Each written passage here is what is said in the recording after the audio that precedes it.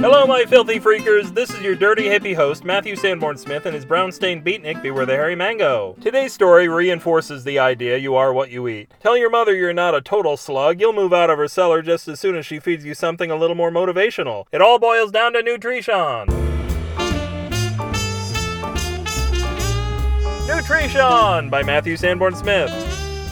Sean was an ash tree, and unlike other ash trees, he was a visionary. Pretty much every tree out there had its roots in the dirt, and every tree out there grew up like a tree. And who the hell wanted to be a tree? Not Sean, apparently. The dirt was the problem, baby. Stick those roots in something else, and then things might start to happen. Sean hid in an alley and waited for his opportunity. Dennis the human happened to be walking by on his way home from work, and something about him looked remarkably nutritious. Maybe it was the dirt all over him. Dennis was a professional mud wrestler, and he hung his head in shame as he walked, because tonight, for the first time ever, the mud had won the match, and was now going home with Dennis to take a shower with him. But Sean was too proud to admit it was the dirt on Dennis that looked so good. He might have said it was that gleam in Dennis. Not the gleam in his eye, but the gleam inside his rather greasy ear. Whatever it was, Sean pounced. Hell, if mud could beat this guy, Sean could totally have his way with him. Of course, trees aren't known for their speed or agility. Years passed before that pounce was finished, but incredibly, Sean still caught Dennis, as Dennis was walking to his current job as president of a bank. Sean had second thoughts now, since Dennis was suddenly so clean, but Sean didn't have time for plan B at this point. He'd been locked into this one pounce since 1974. It all turned out great, though, because Dennis was so dirty on the inside. Sean sank his roots into Dennis like a vampire, leech, tick, flea, or mosquito, if any of those had roots, and immediately became the fastest tree on Earth as he raced to work on Dennis's back at the leaf-tearing speed of 2 miles an hour. It took a while for Dennis to notice that this 20-foot tree had attached itself to him.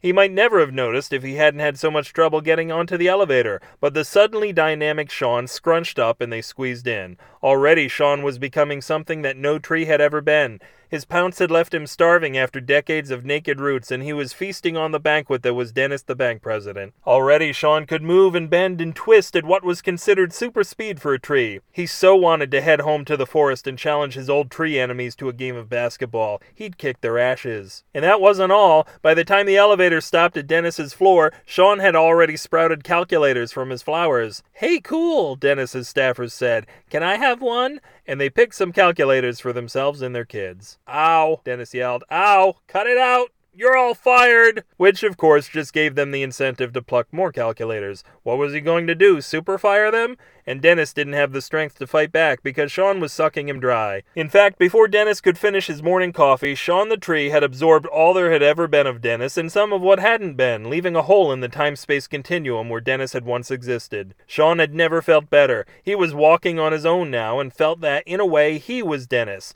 He rehired everyone that Dennis had fired. The staff had a party, and Sean even hooked up with Dennis's mistress. They all looked to the rip in time-space that used to be Dennis and said, say it with me, folks, what an asshole. If this story rooted for you in the big game, you can unearth it and other horrible secrets at the URL of the sinister Chevelle, BewareTheHairyMango.com. Do something in the comments for this post because you've stopped doing any goddamn thing there. Or Sam email me and we'll look like the letter S at Matthew@BewareTheHairyMango.com or Drive56 at BewareTheHairyMango@gmail.com. On November 13th, the SF and SF Signal stood for Sexy Felix, the Odd Couple fanfiction blog that started it all at SFSignal.com. We admit we lean more toward the Tony Randall Felix than the Art Carney. We like to imagine Tony's Felix naked and glistening in the sheen of a light coating of furniture polish. Of course, Jack's Felix is lemon-scented by definition. Make some mango magic of your own either in your garage or your local community college and create a piece of art that illustrates one of our fine stories. Send the JPEG to me with the understanding that I'll possibly post it in our pick-hungry man gallery for some to see. Not for all to see. All 7 billion of them would totally crash our servers. Tweet your pleats that all the most crisply pressed skirts once followed me at twitter.com/upwithgravity. If only they had been filled with people. I would have kilt for some. This podcast hovers from a slender web, lip-smackingly close to the half-open mouth of a sleeping and heavily breath-sucking Creative Commons Attribution Non-Commercial Share-alike 3.0 unported license. Hey, did you happen to see the most beautiful Matthew Sanborn Smith in the world? Asking you, why don't the sheep ever put on wolf's clothing? Wouldn't that be kind of smart? Good night.